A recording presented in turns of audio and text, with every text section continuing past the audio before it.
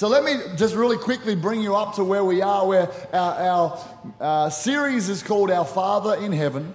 It's based on what many would know as the Lord's Prayer, where Jesus' disciples asked him to teach them to pray, and he began his prayer saying, when you pray, you should say these words, Our Father in Heaven. And at that point, God was known to be distant, powerful, amazing, the creator of the world, but he wasn't known to people as an intimate father. Jesus used the Aramaic word, Abba, Father. And it's like a papa, daddy, like a word, an intimate word that a young kid would use with a loving, strong, caring, protective father. It was a word that indicated a closeness and an intimacy. And that idea that our Father in heaven would be close, intimate, love us incredibly was radical then, and it's still radical now. And Jesus wanted to demonstrate that to us. And so we've been talking about that idea that God's your heavenly Father. And of course, here's the problem with that phrase for many people.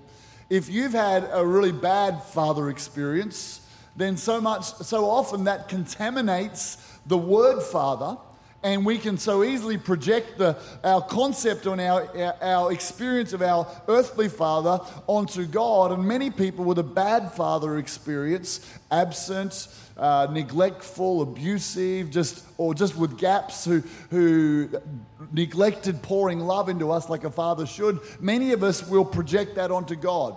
And so we're in the series, and last week we talked about father wounds. I know Danielle spoke in Melbourne, and we talked here about getting healing from the wounds that have happened from our father, intentional or unintentional. And so I'm not going to go into that today. I just want to again remind you that these wounds are not wounds that are healed in an instant. It's a journey of healing. It's a journey of leaning into the truth and getting the pain out of our hearts rather than suppressing our pain. So just turn to your neighbor and say, keep working on those father wounds, okay? Just nicely, calmly, lovingly. Because if you're a dad sitting beside your kid today, then that was probably slightly awkward, but that's okay. That's okay. We get that. A.W. Tozer said these words. What comes into our mind when we think about God is the most important thing about us. I love that quote. When you think about God, what comes into your mind when you think about God is one of the most important things about you. And so today, I want to take us on to the next phase of this journey, which I'm excited about, which is how do we actually learn to receive God's love in our life. So our father experience can contaminate it. Our experience with religion, and if religion has portrayed God not the way he is according to the Bible, that can also put us off our relationship with God. In fact, any relationship with authority figures can affect us. If you've got the wrong image of God, you'll struggle to believe that he wants to heal you. Right, yeah. If you've got the wrong image of him. Right. If you've got the wrong image of God, you'll struggle, and we'll struggle to believe that he wants to look after our needs and be generous towards us. If your image of God is Jehovah stingy, then you're going to struggle actually asking him to supply your needs. All right, if you've got an image of God that he is sin-focused and always looking at what you've done wrong, then you're going to struggle to actually receive forgiveness and live with shame. So what you believe about God really matters. Okay, so I want to talk about this, and it's Romans chapter 5, verse 5 says this. Hope does not put us to shame because God's love has been poured out into our hearts through the Holy Spirit who has been given to us. This is my prayer, that every member of our church, everyone who doesn't know God would have the Holy Spirit who lives in your heart when you become a Christian, pour God's love into your heart in a tangible way, in a way like a waterfall, a cascading waterfall of love that pours into your heart and literally transforms you from the inside out. Not because you're changing, learning some things intellectually, although that's good, but because you're experiencing the love of God. That's what we want to do. So how are we going to do that then? How are we going to set ourselves up to experience the love of God? Well, the first thing I want us to look at here is 2 Corinthians chapter 10, verse 4 to 5. It says this: "For the weapons of our warfare are not carnal, but they are mighty in God for pulling down strongholds, casting down arguments," or the King James Version said imaginations, "and everything that exalts itself against the knowledge of God, bringing every thought into captivity to the obedience of Christ." Bringing every thought into captivity. So part of the journey of healing, so now I'm not going to talk about healing from our father's wounds. I'm going to talk about, I want us to understand, how do I rewrite my image of God? Because if I begin to pray, so this is my experience, because I talked a bit about this last week, Melbourne. It's on the podcast, you can listen to it. But one of my father's gaps was affirmation. He didn't affirm me a lot as a child. That set me up for bullying and a range of other experiences, and it kind of set me up to feel inferior to other people. It also meant that when I was about 6 years in a really religious church, a very disciplined church, and the legalism focused on rules and not just pleasing God, but kind of staying on the right side of God. That was the emphasis. And God disciplines us, there's no doubt about it. But any overemphasis of one truth, if it gets overemphasized, it becomes error. So when you overemphasize one truth, not the whole truth, then, and if you overemphasize God as a disciplinarian, then if that's the only thing you really emphasize, you are not the loving, kind Heavenly Father that He is, then your perception of God is that He's waiting for you to do wrong stuff. So my perception of God, what was written on my heart about God through a number of experiences, is God's a bit like the traffic cop with the radar, waiting for me to go too fast and then to bust me. Now, some of you don't have any idea what that means. Some of you have, you've got a degree in those little radar guns. Some of you are really good at talking your way out. Come on, who's turned the waterworks on to get out of a fine? Let's just be real right now. Okay, well, thank you, Dan. I appreciate that. Appreciate the honesty. Melbourne, I'm not sure who. Dan Frecker, I'm not sure, maybe you have. I don't know.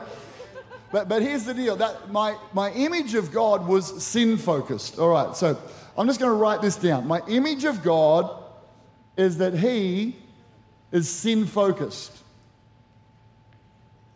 Focused with a double S? No, yes, no. Now you're confusing me. We'll go without it, just for now.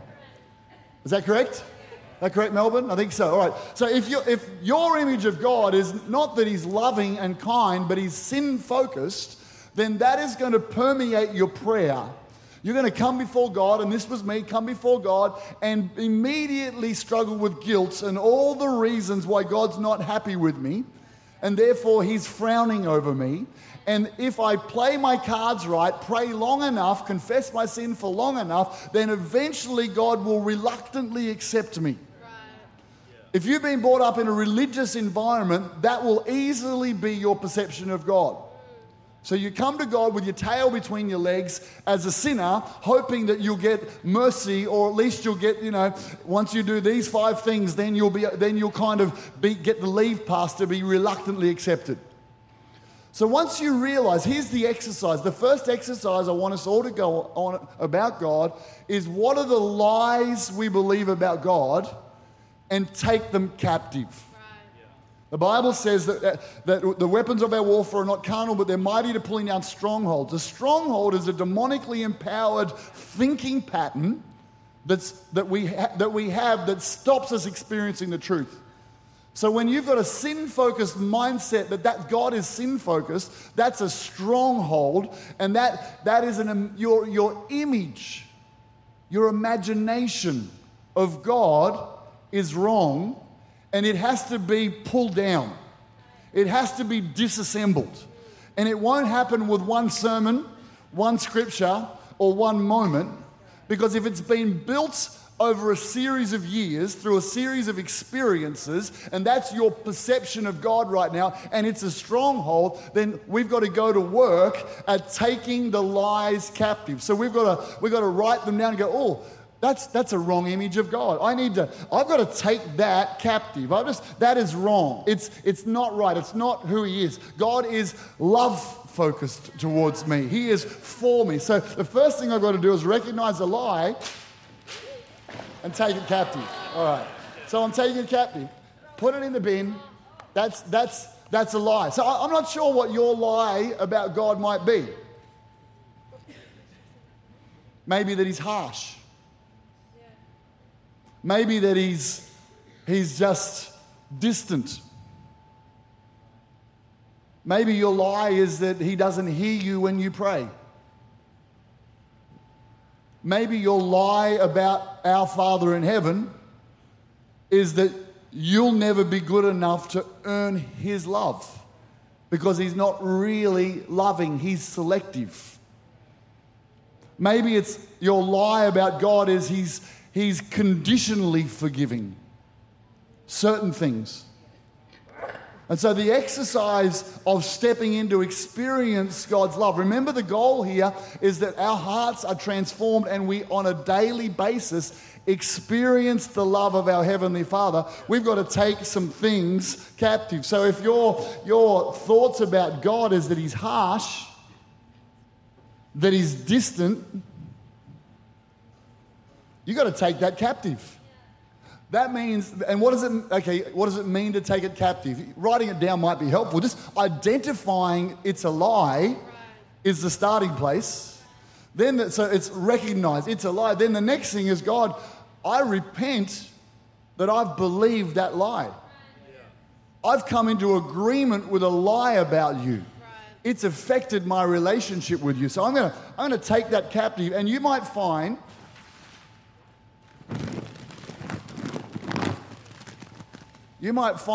it takes 6 months every day of recognizing when you start to pray and you think about what you're thinking, you're like, oh, that's a lie about God. I'm taking that captive and I repent. Father, I repent for thinking that you're not good. I repent for thinking that you're not loving. I repent for my mindset. All right, it's getting quiet in here. We're taking the lies captive. So then the next step, I want to talk about the next phase. The beginning point is to take the lies, because something about God is written on your heart, who he is. Experience, your father experience, authority experience, things that it's written on your heart who God is. And we want to rewrite it. We want to rewrite on your heart who God is. So that it's not just something that... So for a while, you're going to have your default thoughts. Actually, we'll go this way. You're going to have your default thoughts that you're pulling down. Right. And then you're consciously going, God, I'm immersing myself in truth. Yeah. I'm immersing myself in a new truth because I want to get the truth of who God is written on my heart. The longer you've had these lies written on your heart about God, and they're subconscious, they're not conscious. You might say in your mind, Jesus loves me, this I know. But your heart says, Jesus thinks that I'm shameful. And if your heart says that, but you can sing the song, the journey is to take the shameful lie down, take it captive, pull it down, recognize it, circle it, throw it in the bin, and then immerse yourself in the truth of who he is. David says this, Psalm chapter 63, verse 3 to 8. Your unfailing love is better than life itself.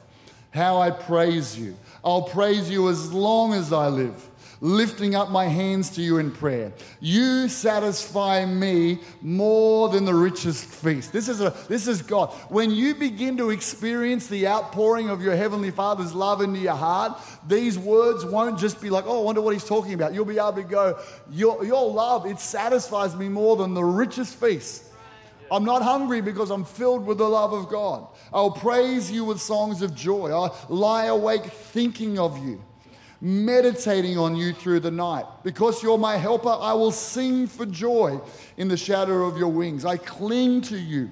Your strong right hand holds me secure. So what does it mean to immerse yourself? Now, I'm talking now about an active immersion into the goodness of God. I've put it down like this: thank, sing, speak, soak, imagine. If I'm going to immerse myself that my Heavenly Father is good and He's loving and He's kind, then I'm going to I'll write them up for you because some of you are taking notes. All right. So I'm going to thank Him. So this is what your starting point might be. We've talked about the prodigal son as a picture of our Heavenly Father. So you begin to go, Father, I thank you that you are passionate about me. Father, I thank you that you are affectionate towards me. Father, I thank you that you are extravagant in your forgiveness towards me. And you find scriptures. Father, I thank you that you are merciful. Father, I thank you that I pray. And this is the language of immersion. I thank you. And so what you're doing in that moment, you're pulling down this, you're not sin focused. So I've got things. Father, I thank you that you're smiling over me today. I thank you the moment I began to pray, you had a big smile on your face. Father, I thank you that the moment I woke up today, you were thinking about me. God, I thank you. This is immersion. I thank you. What's the next one? Okay, sing. All right, good voice or bad voice, doesn't matter. Singing has this ability to write things on your heart, especially when it's got an anointing on it. I remember a series in my life when I first discovered, I'd grown up in church and I knew a sense of worship and the anointing, but I didn't really have this full revelation of God's love. And as I went on this journey, there was a particular song in the 90s. So my beginning experience of the Father's love was in the 90s. And one of the songs was, I Could Sing of Your Love Forever. And I sang it forever and ever and ever and ever.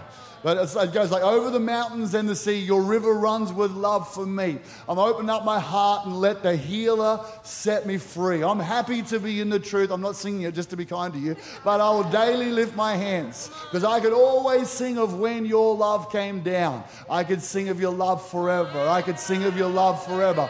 And I would sit, I know you want to sing it, but hold. Maybe later the guys. Sing of the Father's love.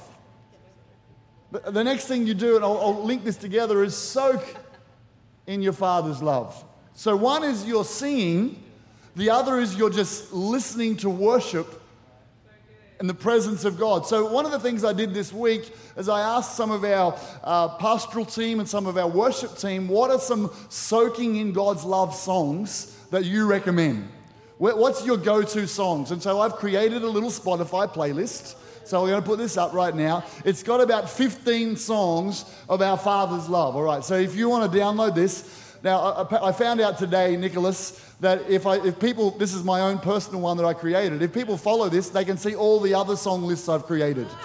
So I spent this morning making all my other song lists private, just because you don't need to know all my song lists, okay? I've got some John's bangers and John's faith songs, and so you can't find those. But you can find our Father's love. Songs to sing and soak in our Father in heaven's love.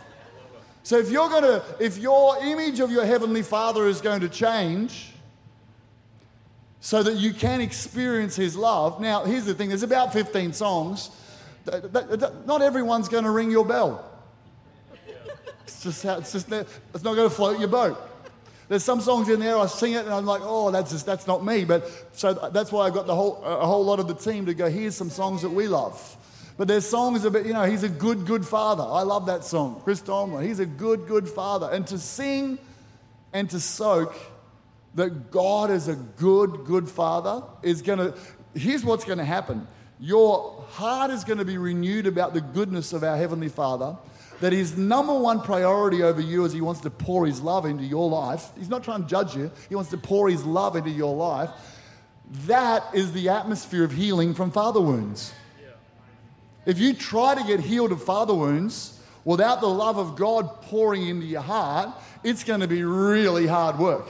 But when the love of God pours in, and so we're renewing our minds. So did we get that? How many people are on Spotify right now looking at the list? Come on, come back to me. Come back, Melbourne. I know what's going on down there. Okay, stay with me. Check it out later. You can create your own list. Thank you for your approval of my list, Teresa. I appreciate that.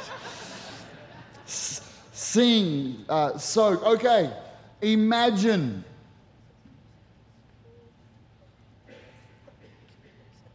This is how you immerse yourself in the Father's love. So I want you to get pictures of your Heavenly Father from Scripture that you activate your imagination. Because what are we doing? We're pulling down wrong images or wrong imaginations to build up a new image. So whatever your image of Father is, if it's good, you can leverage off that.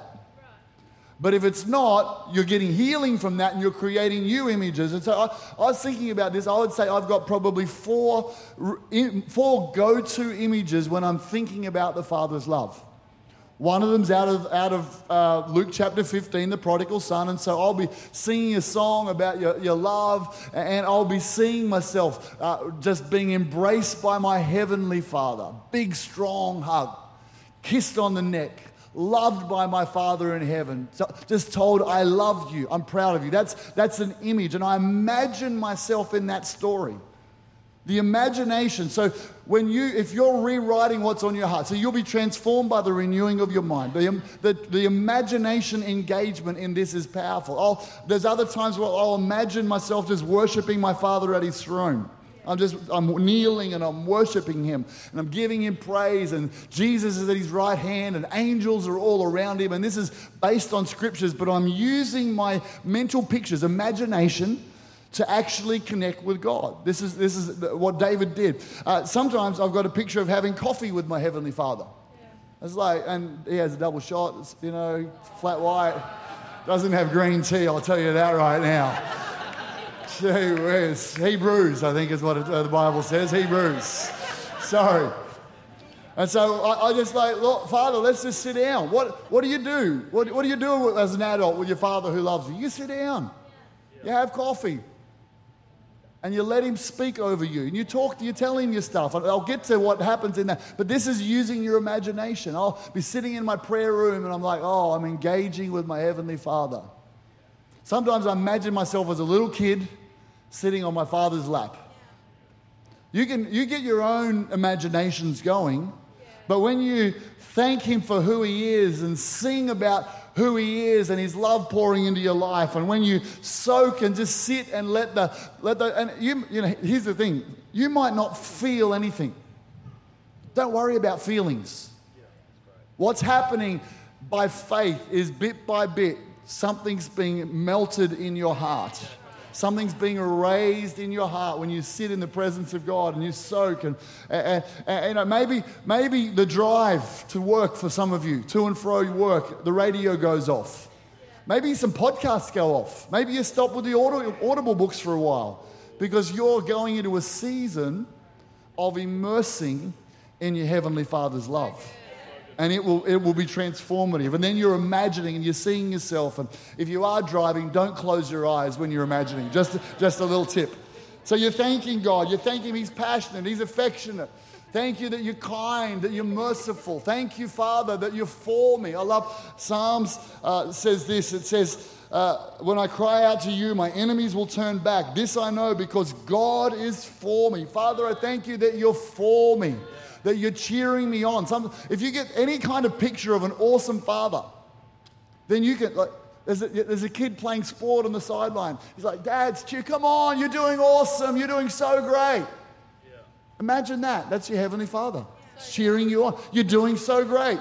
I'm for you. That's the picture, all right. So we've got the playlist. That's immerse yourself in who He is. And the third thing I want to help you with, and this was something that, because of the deficit in my life, was a game changer. I've told the story where I was standing on the altar in our church as a 21 or 20-year-old in this church years ago in the Kawana Community Centre, not experiencing anything of God's presence. People around me.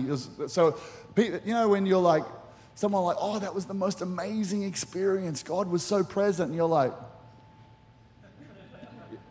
nothing, nada. Don't put your hands up. All right. So that's my experience. People are falling over under the power of God. People are weeping, and I'm just there, nothing. And this, okay, so sin-focused John is going through what is my sin that's blocking God. That's my default. Then I'm like, well, what's Danielle's sin that's blocking us from receiving God? Just kidding. I wasn't. What's going on in my world? And so I begin there, and this is where, and I spoke a bit about this last week, where God began to tell me that you need to forgive people. Forgive, and this is that father wound journey. Forgive your dad for not affirming you. Forgive the people who sort of jumped into that gap and were critical and bullying you. And so I went through this journey of forgiving people, and then I'm still standing there, and I'm kind of waiting for God to do something. And I just had this prompt: prophesy over yourself. Affirm yourself from your Heavenly Father. And he took me to Matthew chapter 3, verse 17. And in Matthew chapter 3, verse 17, this is the moment where Jesus gets water baptized, and he hears a voice from heaven, a public voice from heaven. So if Jesus needed to hear a voice from heaven affirming him, you and we need some affirmation from our Heavenly Father, if Jesus needed it. And the Bible says, his Father said, a voice came from heaven saying, this is my Son, identity, whom I love,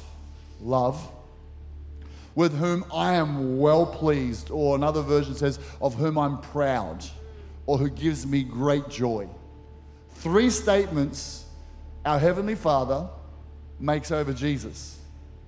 So I'm on the front on this altar call, prompted by God, prophesy over yourself. So you haven't had it from somebody else, but it's coming from God. Just begin to speak it. So I just began to, I'm going, God's pleased with you, John. He loves you. He's for you. And I'd change at different points. That he's proud of you. You bring him joy. And initially, I feel like a liar. All right? And I feel a little bit weird. But then God takes me on this, just continue. And after a while, I felt my heart begin to, the cracks begin to open up. And I begin to sense this, God was coming in on my words. And it's awesome. God places the lonely in families. And for many of us, our experience of our Heavenly Father's love beginning is going to be somebody encouraging you, telling you what God sees in you and what he thinks about you. But for the majority of you, if you're waiting every day for somebody to affirm you, it ain't going to happen. So security is going to come from learning to prophesy over yourself. You are God's son. You are his daughter, whom he loves. And he is well pleased with you. You bring him great joy. He is delighted over your life. He is proud of you. And when you can begin to shift that around to go, I'm God's chosen. I'm righteous in Christ. I'm forgiven. He's proud of me. He delights in me. He's for me. He's got plans for good for me. I'm completely forgiven because he's extravagant in forgiveness. And when you begin to prophesy over yourself, you're being immersed. You're taking captive those lies. You're being immersed. And I tell you, this is what's going to happen. It'll start small, but you'll build up to a flood. A cascading flood of God's love pouring into your heart. Not just while you're doing, because you draw aside and you build that relationship with your Father who loves you. All right, can we close our eyes together right now? Melba, would you close your eyes with me?